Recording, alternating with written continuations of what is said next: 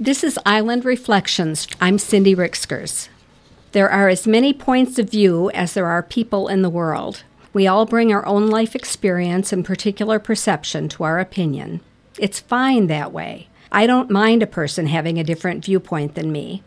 Know this, though. I don't really want to hear about it.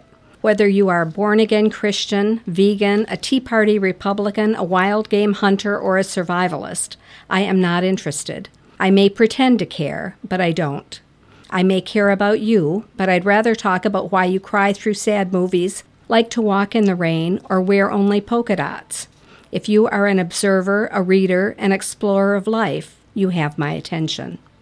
I find it insulting when someone tries to enlighten me, as if I've simply been shut off from the entire world for 63 years and have had no means of forming an opinion of my own.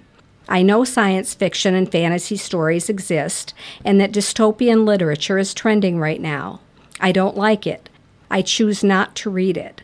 My opinion will not change even if I'm coerced into reading this one really good one. I don't want to be fixed or converted.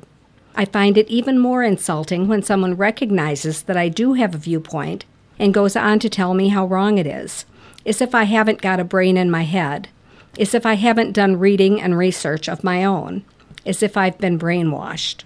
I don't want to argue. I don't want to debate. I don't think anyone ever gets up from an argument with a changed point of view. I may feel beaten down, bitter, or insulted, but I don't change my mind under those circumstances. My opinions come from thoughtful contemplation of my own experience and knowledge. A change of opinion would happen slowly and in private.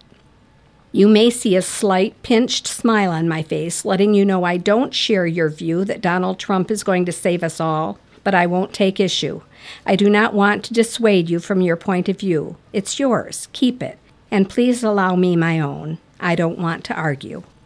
That's today's Island Reflection. I'm Cindy Rixkers.